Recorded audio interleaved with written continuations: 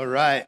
So we are continuing our series in Hebrews this week, and the book of Hebrews has been telling us one thing over and over and over again, and the author's going to keep telling us that same thing, and it's been a really cool message. It's my favorite message to talk about. It's the reason why I preach, and it's this: Jesus is better. He's better than anything. He's better than anyone. There is nothing better or superior to Jesus. And that's what this whole book is about. So I love the book of Hebrews because it's my favorite thing to talk about. And so tonight we're in Hebrews chapter 2. We're looking at verses 5 to 9 if you want to open up your Bibles. And as you do that, I'm going to kind of walk you through something here. Mankind has for ages and ages basically always asked two questions. We know that because we look at like famous writings by philosophers and by leaders and religious people all throughout time. What we see are these two questions keep popping up over and over again. The first one they would ask is, who am I? Right? And then once you start to answer that question or even think about that question, you inherently have to ask a second one, and it's, why am I here? Who am I and why am I here? It really comes down to this: identity and purpose. Identity, who am I? Like, I need to know who I am so I know how to act. So I know what my mission is, what the second part, purpose is. So why am I here? What am I supposed to do or accomplish? What should my goals be? Why am I on this rock that's just floating through the nothingness of dark space? Just like, what is it? What's it all about? Is it pointless? Do I have a purpose in life? And if so, then that should tell me who I am. And so these questions keep getting asked. And so we see, like, if we look back through the timeline, idol worshipers and religions throughout thousands of years who basically said, by the way that they worship idols, these carved stones and like sticks and wood that have no inherent like ability to think or act or will, right? They're saying that mankind is less valuable than sticks and stones. That's the statement they're making by worshiping idols. They're saying, who are we? We're less valuable than rocks and tree branches. Animists would tell you that man is inferior to animals and nature because that's what they worship. They worship the sun and they worship animals and all these things in nature, and would say that's more valuable than mankind, these things that can't think or breathe or talk. Hindu religion would say that man is just a consciousness that's part of a bigger consciousness. Like, it's not, we lose this like individuality. There's no actual me. Like, so I can't really answer the question, who am I? Because it's just this thing we can't really explain that must be out there. A materialist, right? Someone who thinks about raw materials like science and nature and stars and planets would say that man is just a product of something that just happened by chance. Things just smashed together. They broke. They became a bigger thing. And all of a sudden, boom, life pops out of it. These collisions that just keep happening somehow just produce life by chance. That's what a materialist would tell you. So man isn't really very valuable. He's just an accident. A humanist. Today we have lots and lots of humanism on this planet. Just go on social media and you can see humanism. Just watch like TV and the Super Bowl and other things, and you'll see these humanistic things, these themes that are constantly put out there for us that basically say that we, mankind, is God. We are the ultimate. We are the highest being in the universe that we know of. We should be worshipped basically as gods. And it doesn't take long for you to realize when you try to do something that's beyond your strength to know you're not God. You are a very limited, very fragile being. It doesn't take long till you get a cold or a sickness, or you're in the hospital, or get in an accident, or you're looking at a loved one who's like lying there, passing away, and go, man, I'm fragile. They are fragile. Mankind is not God. If we're God, that's a pretty sorry excuse for a God. Because we're not very powerful. And so man has been coming after this question for thousands of years, trying to answer it. Who am I, right? What's my identity? Why am I here? What's my purpose? And before we go into this tonight, because Hebrews is going to tell us, it's going to answer that for us in a true way that we can trust. But before we look at it, would you just stop for a second? Maybe even close your eyes if you want to, but just in the quiet of your heart. in your head, just think, who do you think you are? Who do you think mankind is? Why do you think you're here on this rock floating through space? What's your purpose? Why are you in this room tonight? Why do you go to school? Why do you have plans to maybe get married one day and have a family and a job? Why? What's the point of any of those things? Who are you? Why are you here? So many people go through life and they have no idea how to answer that question. And it's real sad because so many people go to church their whole life, and still when they're faced in their old age with that question, they don't know how to answer it.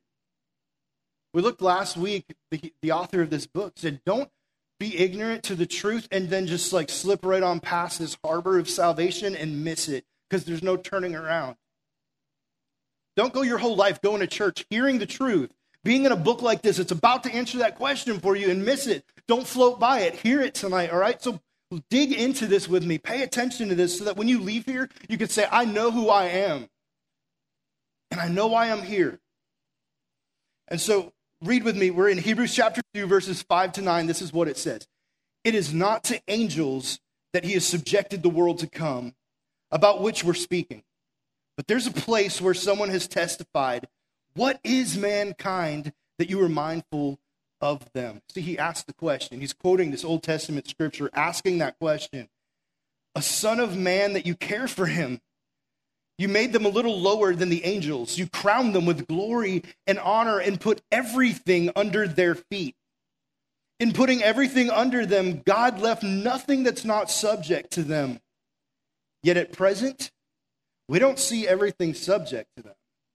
But we do see Jesus, who was made lower than the angels for a little while, now crowned with glory and honor because he suffered death, so that by the grace of God, he might taste death for everyone.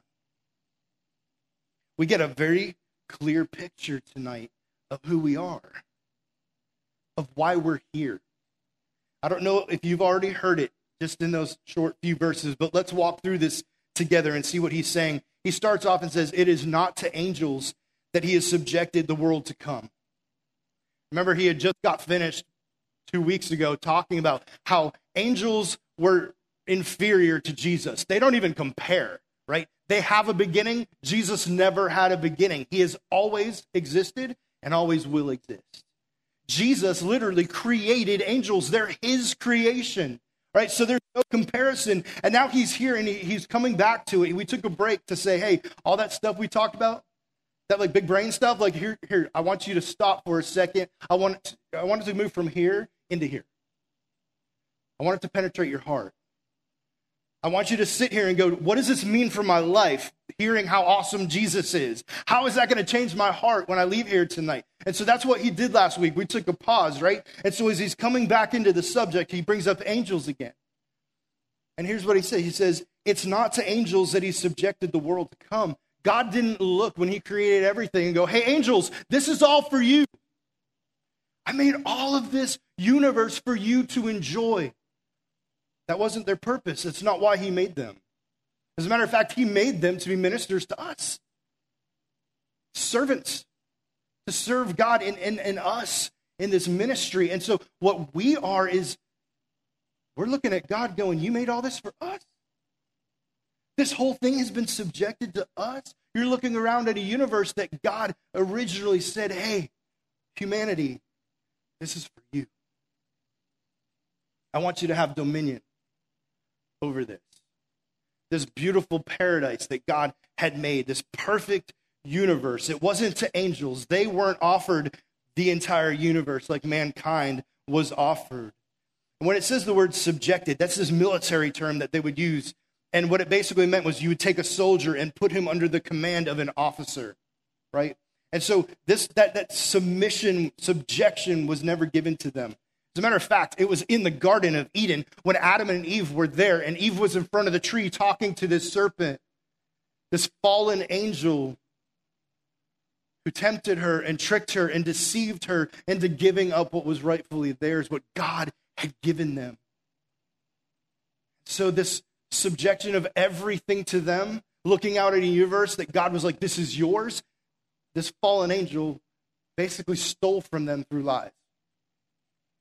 Satan himself stole that from us.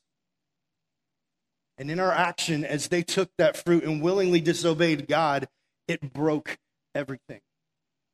This perfect, beautiful universe was broken because of our sin. And so, look what he says next. He says, but there is a place where someone has testified. He's about to tell us, basically, the Old Testament talked about this. But he doesn't tell us who, right? It's pretty cool because this book is all about Jesus and Jesus being better, and the author doesn't even mention his name. Like, hey, I'm so-and-so, I'm writing this book to whoever. He doesn't do that because he doesn't want you thinking about his name. He wants you thinking about Jesus' name. And here he's quoting the Old Testament and doesn't even tell us exactly who. He could, he knows who said it, but he doesn't, because he doesn't want you thinking about the name of the guy who wrote this. He wants you thinking about Jesus. I love that. He's so on focus about what he's saying. Like, Jesus is better than everything. So he says, there's a place where someone has testified, and here it is. What is man that you are mindful of them? This little speck of dust, clay, floating around on a planet, a rock through space. And you care about us? You know how big space is? How huge this universe is, how powerful and amazing and incredible, and things we haven't even begun to imagine yet. We're just this little speck of dust on a rock. And God, you look down and care about us? Would we not be forgotten? When's the last time you've looked down at an ant on the ground and thought, man, that is a really special ant. I'm going to help that ant its entire life. I'm going to watch over it and protect it. Like, there's just random ant on the ground. You probably have just done that, right? Like, that's about it. Like, that's all you did. It's the only thought you gave to that little creepy thing that could bite you. But God didn't do that. As God's thinking about us, and we are so much smaller than an ant to God, and yet we're not unvaluable to God. We have so much value in his eyes. And he looks at us with so much love. And so the question is, like, who are we that you should care so much, God? Why should you look down at a speck and think like we're worth you paying attention to us? What is it?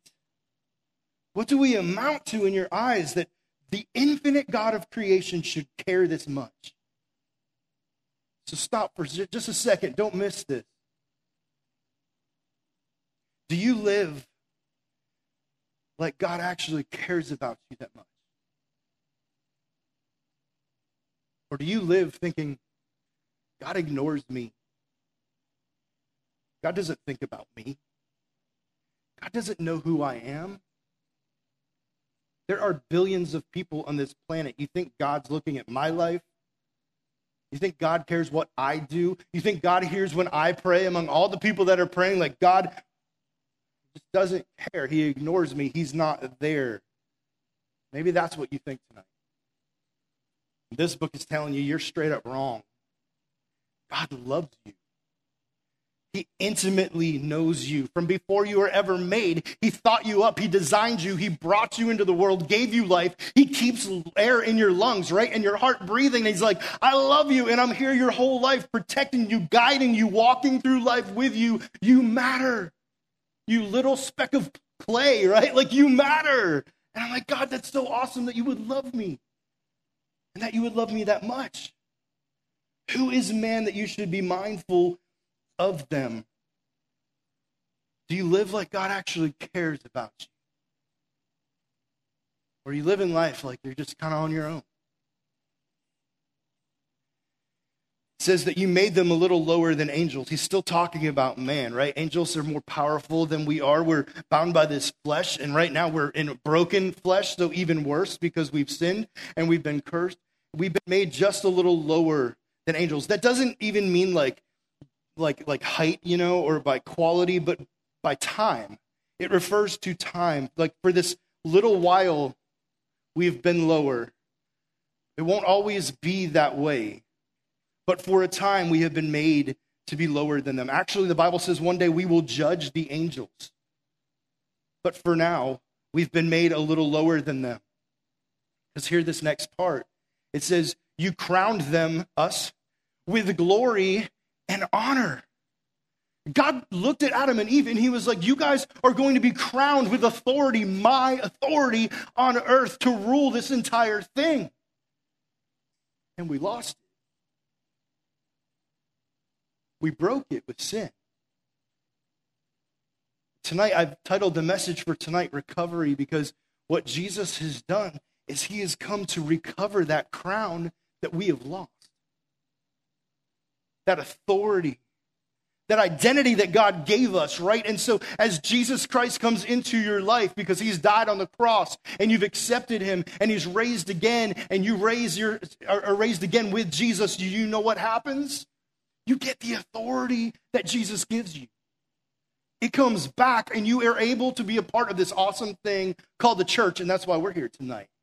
That's who we are. That's why we exist. We are people that believe in Jesus and follow him, and so we've been made part of his family. And so you have an authority that you might not even be aware of tonight if you believe in Jesus. You might be walking around your life thinking, yeah, I accepted Jesus, cool, I'm going to heaven, that's awesome. And that's like kind of where it ends. Like you think the rest is just about singing songs and maybe even reading your Bible, and that's it. And God's like, that's not it. That's the beginning. What I'm doing in you now is giving you this authority as I'm taking that crown and putting it back on your head and saying, like, I have such big plans for you. And you're still sitting there in like neutral going, oh, I'm saved now. I'm cool. I'm just like going to cruise through life. But if you're a believer in Jesus, he's like, I have a big, big, big plan for you. What are you sitting there for? Step up and follow me. Trust me. Get out of your boat. Walk on the water with me. Go into your school and preach. Worship. Do things that people are going to look at you and go, this isn't you. This is something bigger. And they see something supernatural in your heart. Not for your glory, but all of a sudden they start to see Jesus in you. This big plan of God for you starts to happen because you're like, hey, I'm not just this person who's just saved. I'm wearing a crown that Jesus put on my head when he saved me, and I'm going to work for him. I'm going to do big things that are so much better than I could have ever dreamed for myself. Do you know that?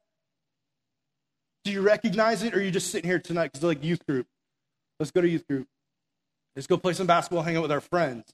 Or you come tonight and go, hey, Jesus Christ has called me to something bigger. I want to know more about that because I'm ready to step out in faith and say, Jesus, let's go. Do this huge thing. Put the crown on me. Let's walk. Let's go. Let's move. I want to see you do incredible things in my life. Do you want that? Do you want that? Do you want Jesus to come in and take control and blow your mind with what he's about to do?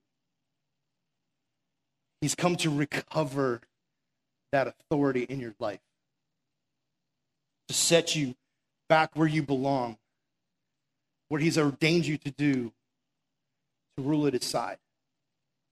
Not in some way where you're going to walk around and hit people and try to be the dictator of the world, but in a way that serves and loves, and you're the arms and the hands and the feet of Jesus in ways you couldn't ever imagine.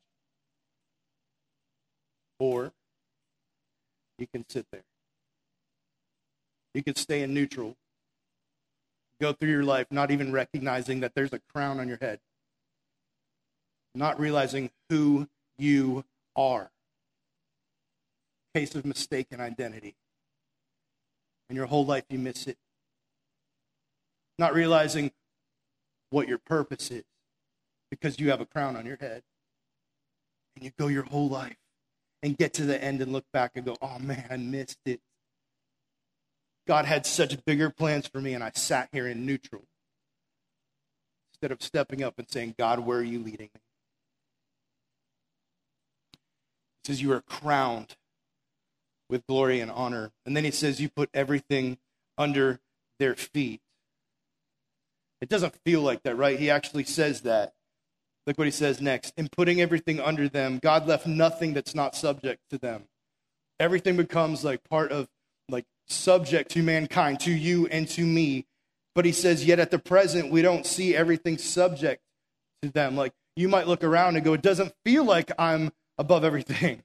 Like I have dominion over this world. It feels more powerful than me. Every time I get sick or I get burned by this massive sun or I walk out and like you name it, like the list of things that feel more powerful than you feel, it doesn't feel like you have control over it all, does it? But the Bible right here is saying everything is subject. Everything. That word doesn't exclude anything. Everything is subject. But he says, but right now, it doesn't look like it. Right now in our broken state, that might not be true in this moment. But Jesus is taking that crown and he's putting it back on your head and he is recovering who you are. He's recovering your purpose for you. And that's exactly what he goes to do. We see this in Genesis 3:17-19. We see where we lost it, right? Man's curse is here in these verses where we lost our crown. It says, to Adam, he said, because you listened to your wife and ate fruit from the tree about which I commanded you, you must not eat from it. Cursed is the ground because of you. So we lose that. Through painful toil, you will eat from it. So we lose that. All the days of your life, which are numbered by the way. So we now lose that. It will produce thorns and thistles for you. You will eat the plants of the field. By the sweat of your brow, you will eat your food until you return to the ground. Will die. Since from it you were taken, for dust you are, and to dust you will return. Look at how much we lost. That was man. And then he turns to the woman, and he says in Genesis 3:16, back one verse, he says, to the woman, he said, I will make your pains in childbearing very severe. With painful labor you will give birth to children. Your desire will be for your husband, and he will rule over you. We see this relational conflict that begins. We lost that. And then he looks at the earth, right? And he curses the earth. In Romans 8:21-22, it says, that the creation itself will be liberated from its bondage to decay and brought into the freedom and glory of the children of God. So there will be a day that it will be reversed, right? Recovered. Verse 22 says, we know that the whole creation has been groaning as in the pains of childbirth right up to the present time. Even creation itself was broken and cursed because of us. Jesus came to recover it. He's so much better than the angels. He's so much better than the universe. He's so much better than everything and anything else. And so he steps into this passage in verse 9. Look at it. Verse 9 in Hebrews, it says, but we do see Jesus. There he is. Who was made lower than the angels for a little while. Jesus is not lower than angels. He willingly stepped into human flesh for a little while, still being God. He humbled himself for a little while to do something God had called him to do. Now crowned with glory and honor, he reversed it. Today he stands, look at this, crowned with glory and honor as king of the entire universe because he suffered death. So that little while that Jesus was made a little lower was because he came to die. And his death reversed that curse that God put on us. He came to recover our birthright for us so that by the grace of God, he might taste death for everyone. That verse always gets me. Because it says grace of God. And I think good things, right? It's a grace of God that's awesome, that's beautiful, that's wonderful, it's free, it's kind. How could the grace of God on this side immediately be followed with taste death for everyone? It seems like they're two conflicting things. Grace of God seems so good, but tasting death seems so bad. But it was that very grace that caused Jesus to be willing to taste death for you. That death isn't yours anymore if you believe in Jesus. That's the good news. If you really take your heart and bow it down before Jesus and say, there's no other way I can be saved but by you. Save me and forgive me. He says, I will save you. Have you done that? Have you really done that where you've got before Jesus and said, I believe you are God and I know there's no other way for me to be saved. So I'm asking you now, Jesus, forgive my sin. Jesus, save me. There's no other way. He tasted death to do that for you.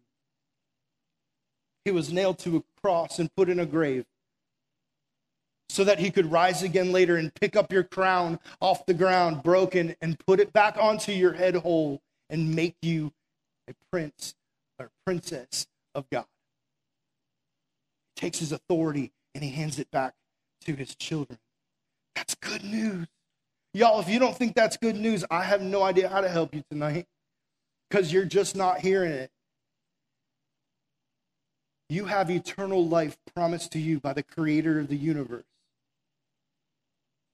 He's already paid all of the price of it. His own son died to purchase it for you so that you don't have to go to a place called hell, punishment forever. He loves you that much. All you have to do is surrender your heart to him and say, I need you. I can't do this on my own. I belong to you. And it says he promises to save you. That's good news. And so Jesus has done this beautiful, unbelievable thing. There's no price that was too steep, too much for Jesus to look at you and say, no, I just can't do that. Instead, he looks at us and says, I'll go to that cross. I'll pay whatever the cost might be. See, Jesus was the only one who could do it. Any perfect man still wasn't enough to do it. It had to be the Son of God himself, this king of the entire universe. He comes down and he says, I'm looking at you, and you're not just a speck of clay. I haven't forgotten you. I haven't overlooked you. You're not too small for me to see you or care about you. I love you enough to be nailed to a torturous cross for you. Who are you? Why are you here? Jesus is telling you you are here because he loves you and because you're his. Have you actually taken that crown, felt the weight of it on your head, and said, Jesus, this is more than just me getting a free ticket to heaven. This is me joining your mission, joining in on your authority to preach your word to the world. If you're saved tonight, if you'd stand here and be like, yeah, I believe in Jesus Christ, would you ask yourself that question? The band's about to come up, and here's what I want you guys to ask in your heads tonight and in your hearts as we do this next song. Would you just say, God, do I really know who I am? Do I really believe that I am your child, that you've done these things for me, or am I just cruising in neutral? And maybe even tonight as we sing the song, maybe even instead of singing, you sit there and you pray and you just say, God, will you give me the strength to just stand up and believe that you've really done this? Will you cause me to say yes to you when you call me out? When you call me to do the scary things? To join your mission and put the crown on and say, let's go, Jesus. Like I'm ready to walk with you. I'm ready to obey you. Would you just ask him to do that in your heart tonight?